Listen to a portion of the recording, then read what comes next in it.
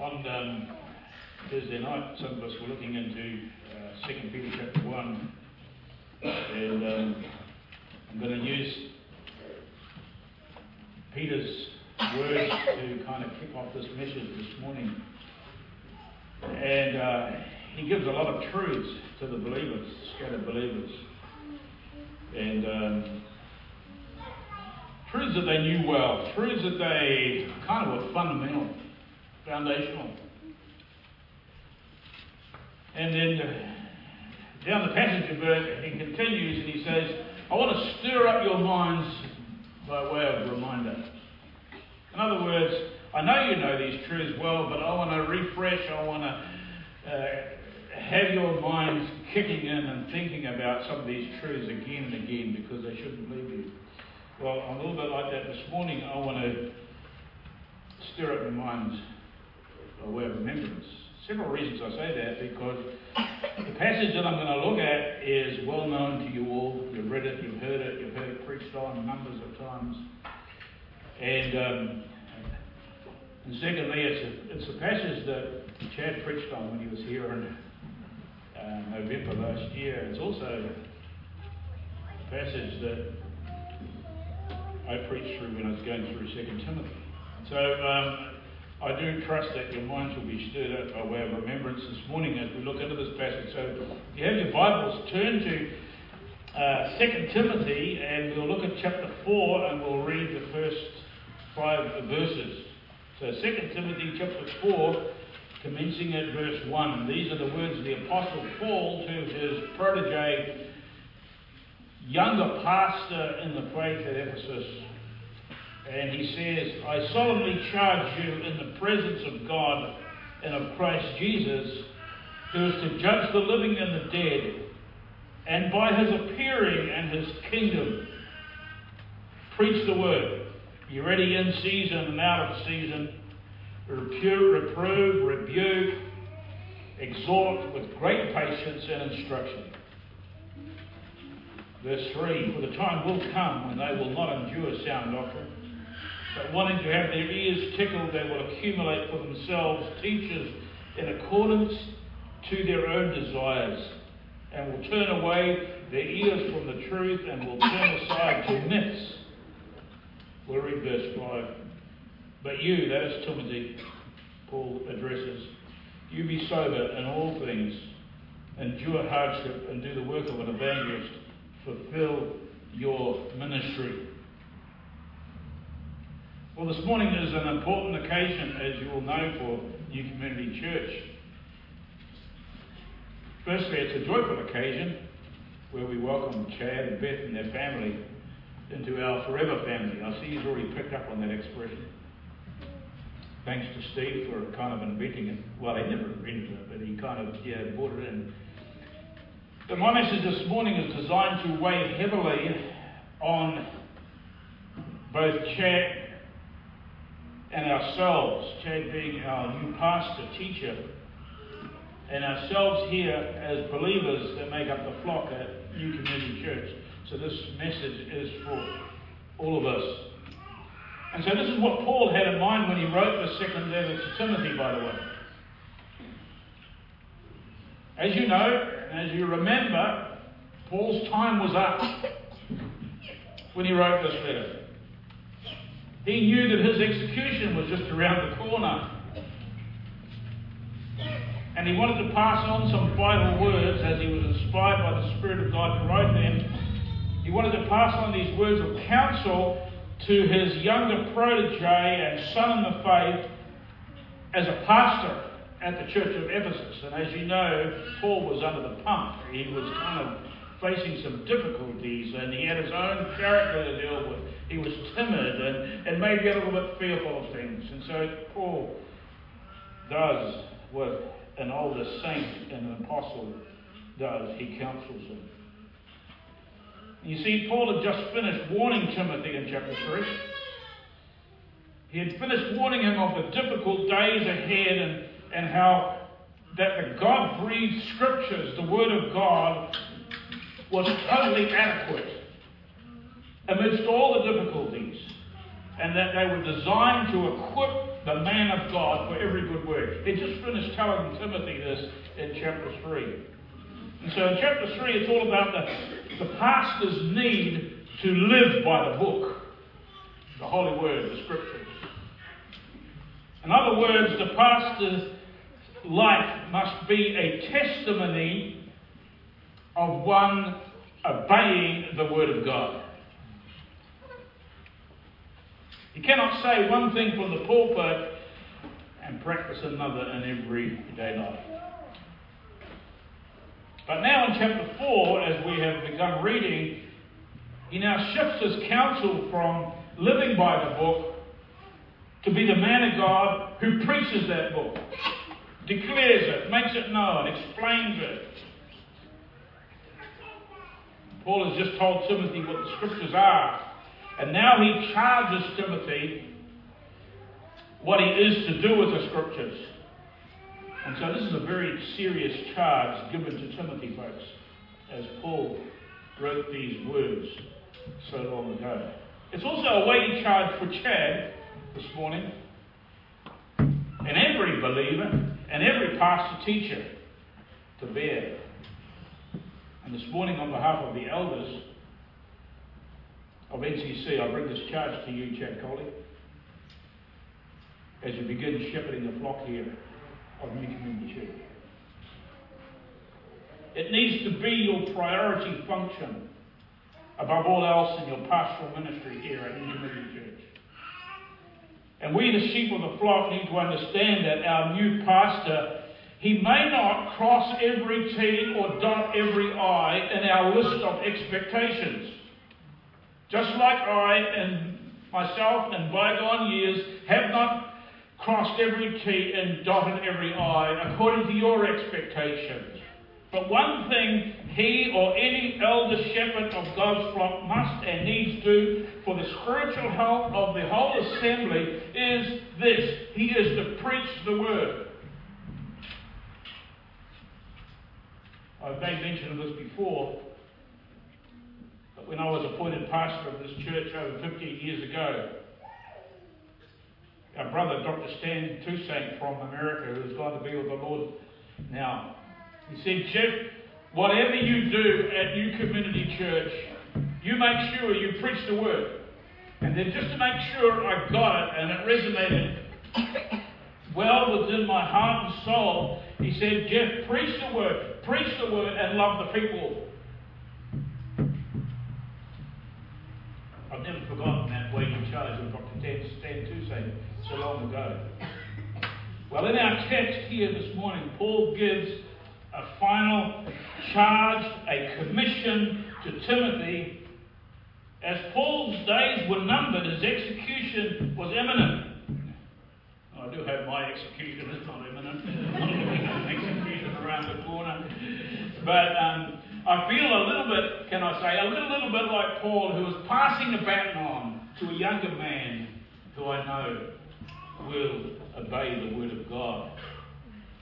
And so Paul hands over the ministry to his younger friend and his understudy. And inspired by the Spirit of God, Paul realized and knew that Satan would relentlessly attack God's word. So this charge, this commission was timely to Timothy. And so having just emphasized the trustworthiness of and nature of the word and its vital importance in verses 16 and 17 in chapter 3, he now charges Timothy, and by extension, can I say, to Chad here this morning, to preach the word in spite of the opposition he will come across. But as you know, preaching the word is a two-way street, right? No good Chad sitting up here in the pulpit preaching to a whole lot of empty chairs. Praise God, the saints come and hear the preached word. So it's a two-way street. And so this charge does not apply to Chad only this morning. This is also a solemn charge to all of us believers to welcome and submit and obey the commands and instructions of God's word through biblical preaching. So to understand something of the solemnity of this charge that Paul brings here, and I bring to Chad this morning, let's just go through this and look at verse 1. And first of all, we'll have a look at the weightiness of the charge. The weightiness of the charge. Yeah, so receiving a charge is another word for being commissioned or appointed to serve in a particular field of work. Some of you may remember when you received a charge or words of counsel, maybe when you graduated, or maybe when you became of age and left home, or maybe when you reached 18 or 21, and some dignitary, maybe your parents or professor or the vice regents of the college or went to, gave you those important words. But here, Paul's charge has the idea of something more than that. It has the idea of reaching across to effectively deliver God's witness or his testimony, his counsel, without wavering or compromise. So Paul reached across to Timothy and counsels him and charges him to keep on keeping on. And so Paul reaches across to Timothy and by extension again to Chad this morning with all here as believers, and he delivers God's instruction on the priority ministry of the pastor. And so Paul puts this charge to Timothy, but before he gives this charge, before he calls Timothy to do this very important thing, he wants to make sure that Timothy really gets it. Okay? He wants to make sure he really gets it and it sinks in. He wants to deeply impress upon Timothy how serious this is, the charge that he's giving him. Over the years, I've had a couple of these kind of commissionings or charges put to me. As a graduate and beginning here at NCC as a couple. And what you do is you tend to hang on every word that's spoken. You do this because not only is it a responsible and a weighty matter that you're taking up, but usually addressing you as a person who is of some repute and who deserves your respect and at least a listening ear. And so this is who Paul was to Timothy. You know the relationship with Paul and Timothy, right? Timothy was one of the Lord, no doubt, by Paul's ministry, and so they had some experience together, and so Timothy would have had a high regard and respect for the Apostle Paul. And so Paul's words would have had a profound effect on Timothy simply because of who he was. He was an apostle of Christ Jesus by the will of God. Read that in verse 1. But Paul, can we say, the super apostle, the church planter, the soul winner par excellence, was not out to impress Timothy with his own words. He wasn't out to impress Timothy with his own words. You see, the Lord through Paul wanted Timothy and wants Chad here this morning to see the seriousness of this charge because of who and what is really behind it. And notice how he does this in verse 1. What he does is he gives 5 qualifying aspects to the weightiness of the charge. And the first one is, he said, I solemnly charge you. I solemnly charge you. This is inspired words here. And even in our English, this kind of grabs our attention, right? Makes us sit up and listen, or it should do. And no doubt Timothy, upon reading this, would say, what? I thought the counsel that you gave me in chapter 3 about fellowship and or following your teaching and continuing the things that I've learned, I thought they were serious and solemn enough. But now you're moving up here. There's more. Perhaps Timothy could have asked something like that. It's not that what Paul said in chapter 3 was kind of down the scale or less important or light and trivial, and now he's going to get serious. No, it wasn't like that at all. Paul kind of says here, you think it was a solemn matter in telling you to follow me in suffering when I warned you about false teachers and how they would wreak havoc in the church. You thought That was a solemn matter. Well, I was solemn, and I was serious, deadly serious, but now I'm going to get intensely serious. So listen up. And so he presses on Timothy the significance of what he's doing by reminding him of the weightiness and solemnity of this divine charge. But he doesn't stop there. He then says, I solemnly charge you in the presence of God. You see that? In the presence of God. You see, Paul's own words and solemnity was not enough. Paul saw the need to add some real, indisputable weight to this charge that he was bringing Timothy. Timothy and every pastor need to understand that it's not some high-powered earthly official or dignitary or even a church board or a group of elders that the pastor stands primarily up against or is accountable to. It's not them. It's as if Paul takes Timothy into the very courtroom of heaven here, folks. He takes Paul into the very courtroom of heaven and then calls on God to be a witness to the charge that he brings to Timothy. Now that's serious, right? That's weighty. You see, Timothy and all who teach God's word, and all, can I say, who sit under the teaching of God's word, need to see that the one who sits on the judge's bench, is God himself. The maker of heaven and earth, the Almighty. Paul was saying, this is the one who's watching and witnessing this charge being put to you, Timothy. And likewise today, as our brother Chad told you, God is watching. It's God who's watching your response to this divinely sanctioned charge. How vital this weighty charge is for us to recognize, folks. Both pastors and those who make up the flock, this is solemnity at its highest level. We're all under the scrutiny of the majestic and awesome God. And that cannot and dare not be taken lightly. This is the one who preachers and pastors and elders and saints alike are accountable to. But Paul's not finished yet. He keeps on going. And notice what he says next. He says, I solemnly charge you in the presence of Christ Jesus. You see that?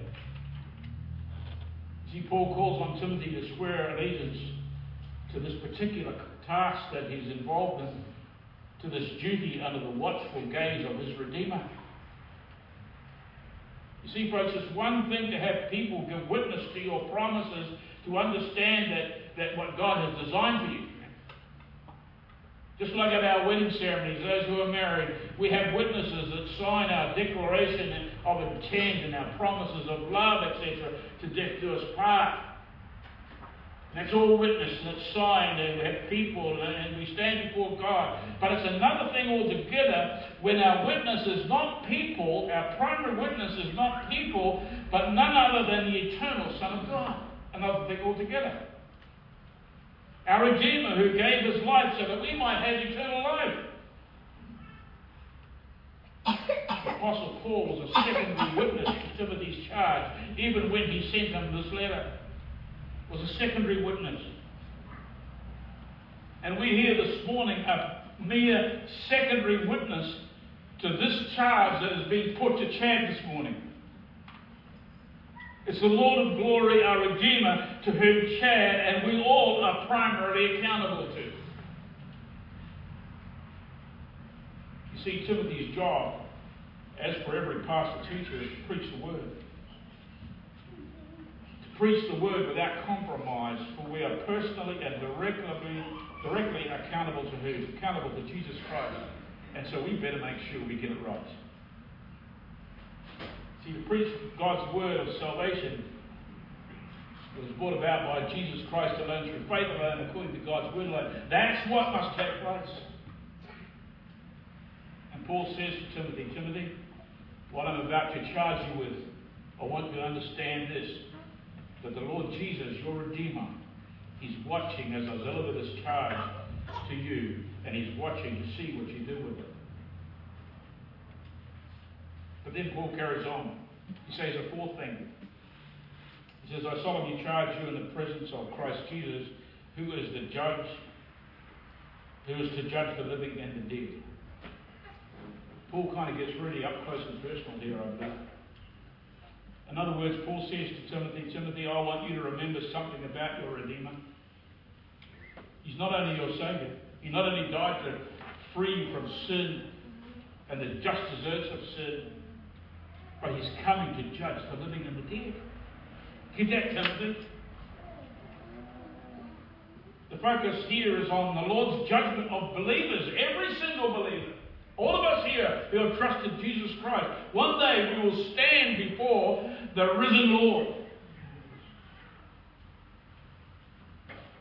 Every believer will one day appear before the judgment seat of Christ, that each one may be recompensed for the deeds done in the body according to what he has done, whether good or bad. 2 Corinthians 5:10. So Paul is saying here, Timothy, I don't want you to ever forget that the Lord Jesus Christ, who is watching you and watching how you respond to this charge, is also a coming judge, your coming judge, as to the faithfulness of your service before the Lord. See, folks, because of this profound and weighty responsibility placed upon Chad and any pastor who preaches the word, God says to us through the Apostle James, through James. He says this in James chapter 3, verses 1 and 2. Let not many of you become teachers, knowing that you will incur a stricter judgment.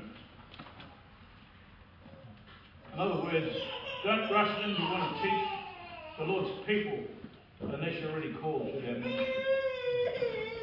Because you will incur a stricter, in other words, you will be under a greater watchful eye of the Lord. This weighty charge witnessed by Christ Jesus, the judge of the living and dead, and the dead, demands the pastor's obedient and solemn response. But can I say here, as I've said before, it also demands us all to be in much prayer for our pastor and the elders who shepherd the flock, right? We have that responsibility. It demands us of that. Much in prayer that the man of God will be faithful in his preparation and in the preaching of the Word of God amongst us. We need to see that as our duty and our responsibility and our joy. The last emphasis that Paul uses to load up his charges is this, and it's still found in verse 1. He says, I solemnly charge you by the appearing and His kingdom. And you will know how some people swear on certain things, right? I swear to do this, I swear to do that. If you go to court, you will give them the opportunity, if you're a witness. I trust never on a charge. You'll have the opportunity to swear in the Bible. You also may have heard people say something like this at the beginning of the statement. Well, to tell you the truth, and then they go on. Always laugh at that. Christians should tell the truth anyway. We shouldn't have to qualify a statement. Right? Well, saying something like that supposedly adds a note of integrity to a statement that's about to be uttered. They kind of wish to clinch their statement with serious truth. As believers, our yeses to be yes and our noes to be noes. But we kind of get caught up with the language. But here Paul adds further weight to his divine charge to Timothy. He does this. He does this, I believe, in order to solemnly clinch Timothy's God-appointed position. He encourages and reminds Timothy of an event that every gospel preacher longs for, or they should long for. This is the great hope of the believer. It's the coming of Jesus Christ. This is the grand finale. This is the deal clincher, can I say. Paul speaks in more detail of this in verse 8 of that same chapter we've read. He says this, In the future there is laid up for me the crown of righteousness, which the Lord, the righteous judge, will award me on that day. And not only to me, but also to all who have loved his appearing, or as epiphaneia. He's coming. And folks, Timothy loved and clung and built his whole life around this great and wonderful truth, as did the Apostle Paul, and as does every faithful believer, or we all should. The Lord is coming again. And Timothy would not dare despise and slight this coming future event.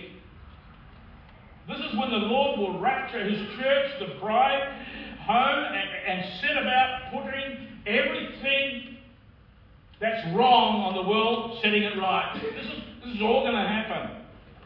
This is when every knee will bow and every tongue will confess that Jesus Christ is Lord, to the glory of the Father. We see in Philippians 2 verse 11. That'll be saved and unsaved. Praise the Lord that for the opportunity to do it now in this day of grace, right? Bowing the heart and the knee and trusting Jesus Christ as Savior. And if you haven't done that personally, if you haven't trusted Jesus Christ personally and bowed your heart, bowed the knee before him and says, Lord, I'm a sinner, save me, forgive me, you better do business with God right now. Where you sit in your seat, because you need to be saved. Because if you don't, and the Lord comes, you still will bow the knee in the coming day, but you will see him as a judge, and you'll be cast into hell because you are an unrepentant sinner. So this is the hope of all believers, amen? The Lord is coming. Yes. And this is the hope that needs to clinch Chad's call to the ministry, and also our obedience to the preached word. Why? Why is that? Because Jesus Christ is coming again. Are you ready for that? Are you ready? Secondly, in verse 2, we see the ingredients of the charge. The ingredients of the charge. Here we see that Paul says to Timothy, Timothy, keep on heralding, publicly tell forth the whole counsel of God. Keep on proclaiming this divinely appointed message. Preach the word, be ready in season and out of season, reprove, rebuke, exhort with great patience and instruction. There it is.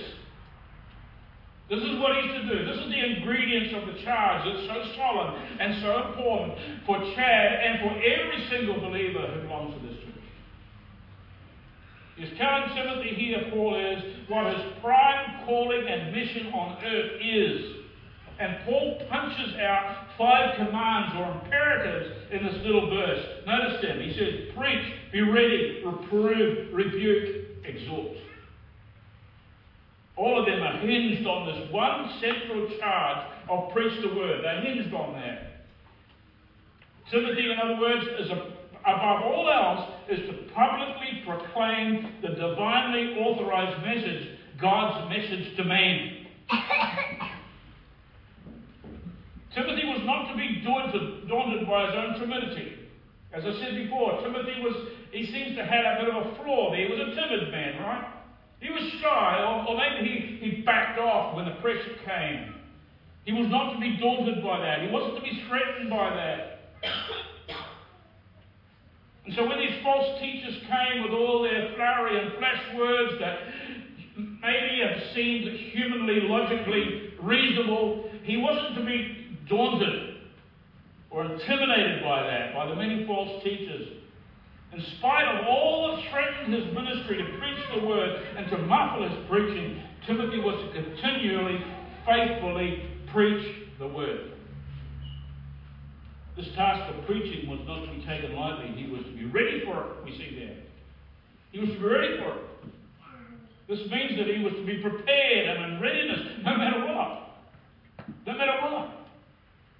He is to be ready and prepared by understanding the word for a start. He must be a man of God who disciplines himself and he pours hours and hours and hours every week into studying the scriptures and digging deep. He must be ready for it by understanding the word. The ready here means to be on guard for whoever and whatever he may be confronted with. And Chad, I know, will be confronted with heaps of stuff that will try to muffle him preaching the word. And so Paul says, Timothy, you stick to your guns. You just preach the word.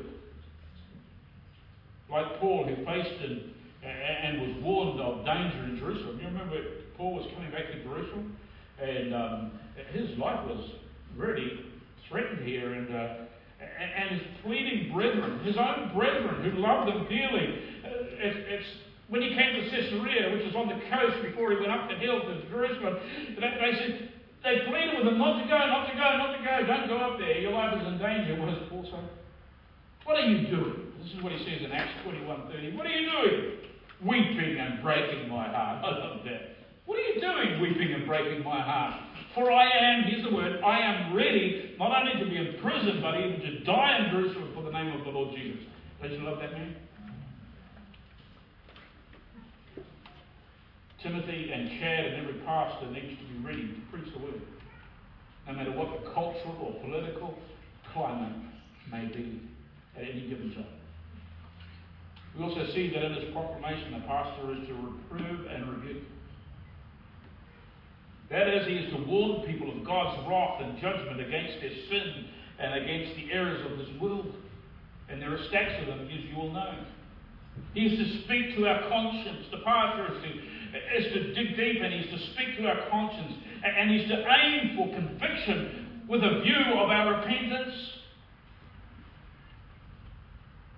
He's to remind us of the consequences of sin and not to treat sinfulness in our lives with kid gloves. And he's not to tone down sinful actions that we see so often happen today. Sad to say.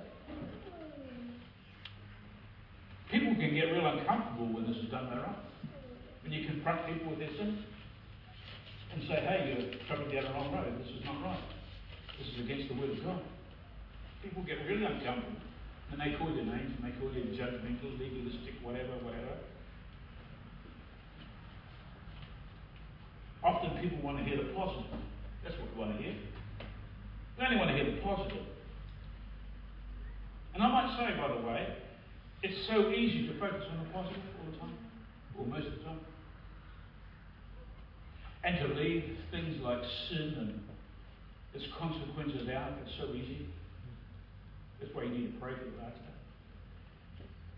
But dear people, the pastor who takes seriously his divine calling will point out both the positive and the negative.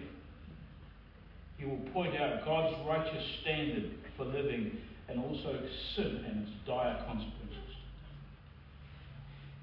A faithful pastor who preaches the word will reprove and rebuke when needed. Then he goes on and says, you're to exhort or admonish them. This Greek word is from the idea of coming alongside. Okay, coming alongside. And here it also carries the idea of giving encouragement. And the following words indicate this. Admonish them, it says, admonish them, what with? With great patience and instruction. So it's a coming alongside, yes, admonish them, but with great patience and instruction. In other words, a faithful pastor who has reproved and rebuked will follow this up and show a tenderness by coming alongside whoever he admonishes, what for? To encourage them in the faith. They will do this with great patience by instructing them where? From his own worldly wisdom or from some counselling school that he may be in, from the Word of God. From the Word of God. In other words, we all need to be reproved and rebuked for the wrong things. But my word, we also need to be patient and encouraged in the right things. Amen? That's what a godly pastor will do, folks, as he preaches the word. Now you might say here, so what?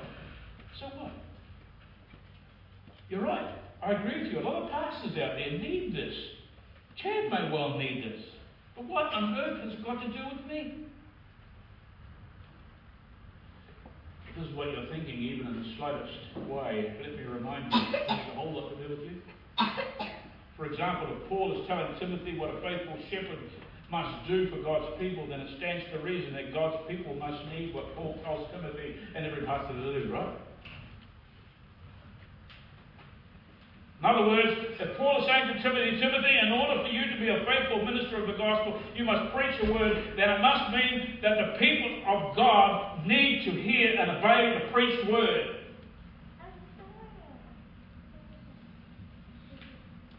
Folks, this charge to Chad this morning demands your attentive and prayerful ears at the very least.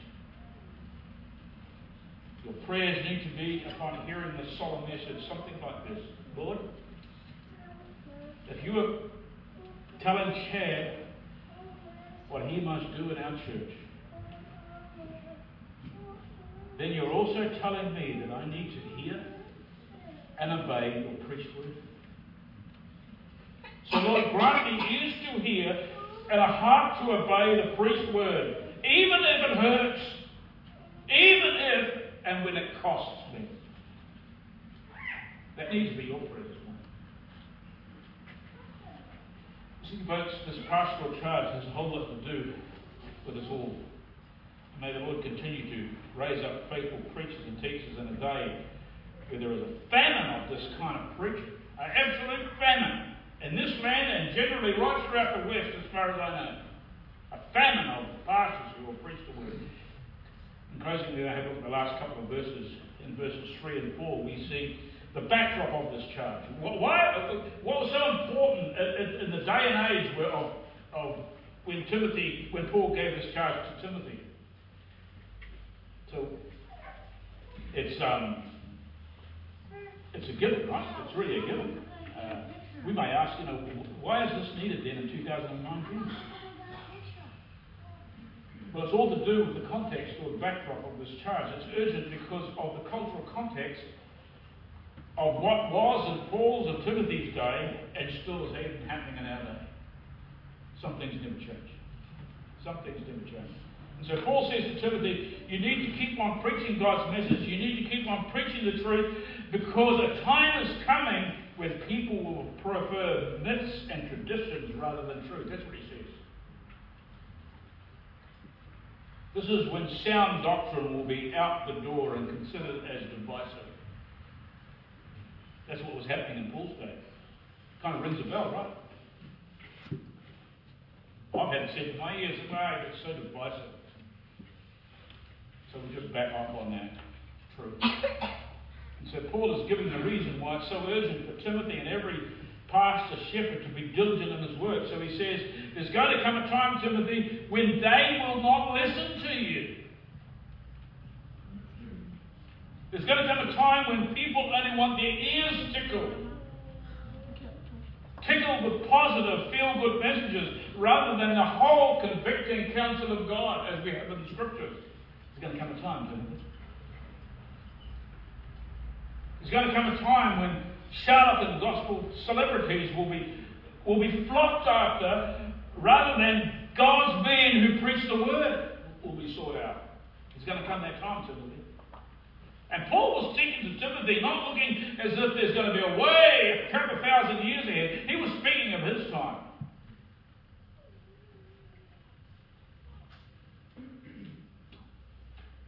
And so in this time, of course, when these false gospels are preached, these feel-good messages, they will have a form of godliness, as we see in chapter 3 and verse 5, if we went back. There will be a form of godliness, but it will be a counterfeit gospel. And that gospel has no transforming power. It may be attractive and appealing to a flesh, but as a result it will turn away their ears from the sound truth. I have known and I've seen and I've experienced people when they come into some good solid preaching, and maybe they've been in a church where their ears are being tickled and it's all positive, rah, rah, rah, and they come into some sound of the preaching. What was that? It kind of doesn't even go in one ear and out the other. It doesn't even go in one ear. It's so foreign to them. And that's what happens. When you're fed on fluff and bubble for so long, when you come to hear the truth preached, the word preached, it doesn't resonate at all. This is why it is urgent and vital for Timothy to preach the word.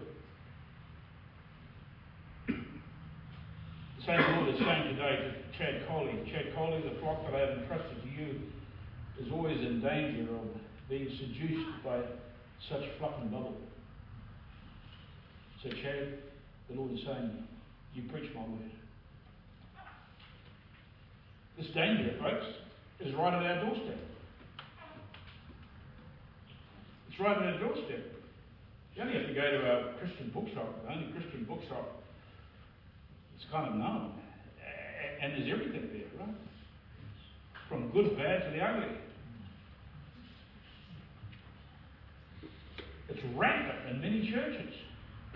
Worship services where the Word of God takes a back seat, if any at all. Sermons that are humanly motivational but completely bypass the intent of the inspired text of Scripture and its meaning. And some of us will know of churches, even in our own fair city, the city of churches, that once preached the Word, but now have given way to liberalism and pragmatism and feel-good sermonettes in order to fill the pews. And in doing so, the gospel, the true gospel of God, is completely lost. And people go on just by thinking attending the church is they're Christians. And they're not. They're in danger of hell because they're unsaved. Folks, we here at NCC are not exempt from the inroads of such counterfeit gospels. We're not exempt. It's knocking at our doors, individually and as a church. My dear people, how we need to specifically pray that Chad and the elders of this church will continue to preach the Word. And that we all might hunger for the preached Word in order to be transformed by the power of the preached Word. Amen? We want to be changed. We want to be changed. We need to be changed. It comes through the Word of God as it is preached. Shall we pray? Father in heaven, we bow before you this morning, and Lord, we thank you for the Word of God, your Word. Oh, Father, we ask that you would bless it amongst us, to every single one of us, from the youngest child to the oldest saint. Lord, we need to be transformed, and may your Word be soundly preached, and may you bless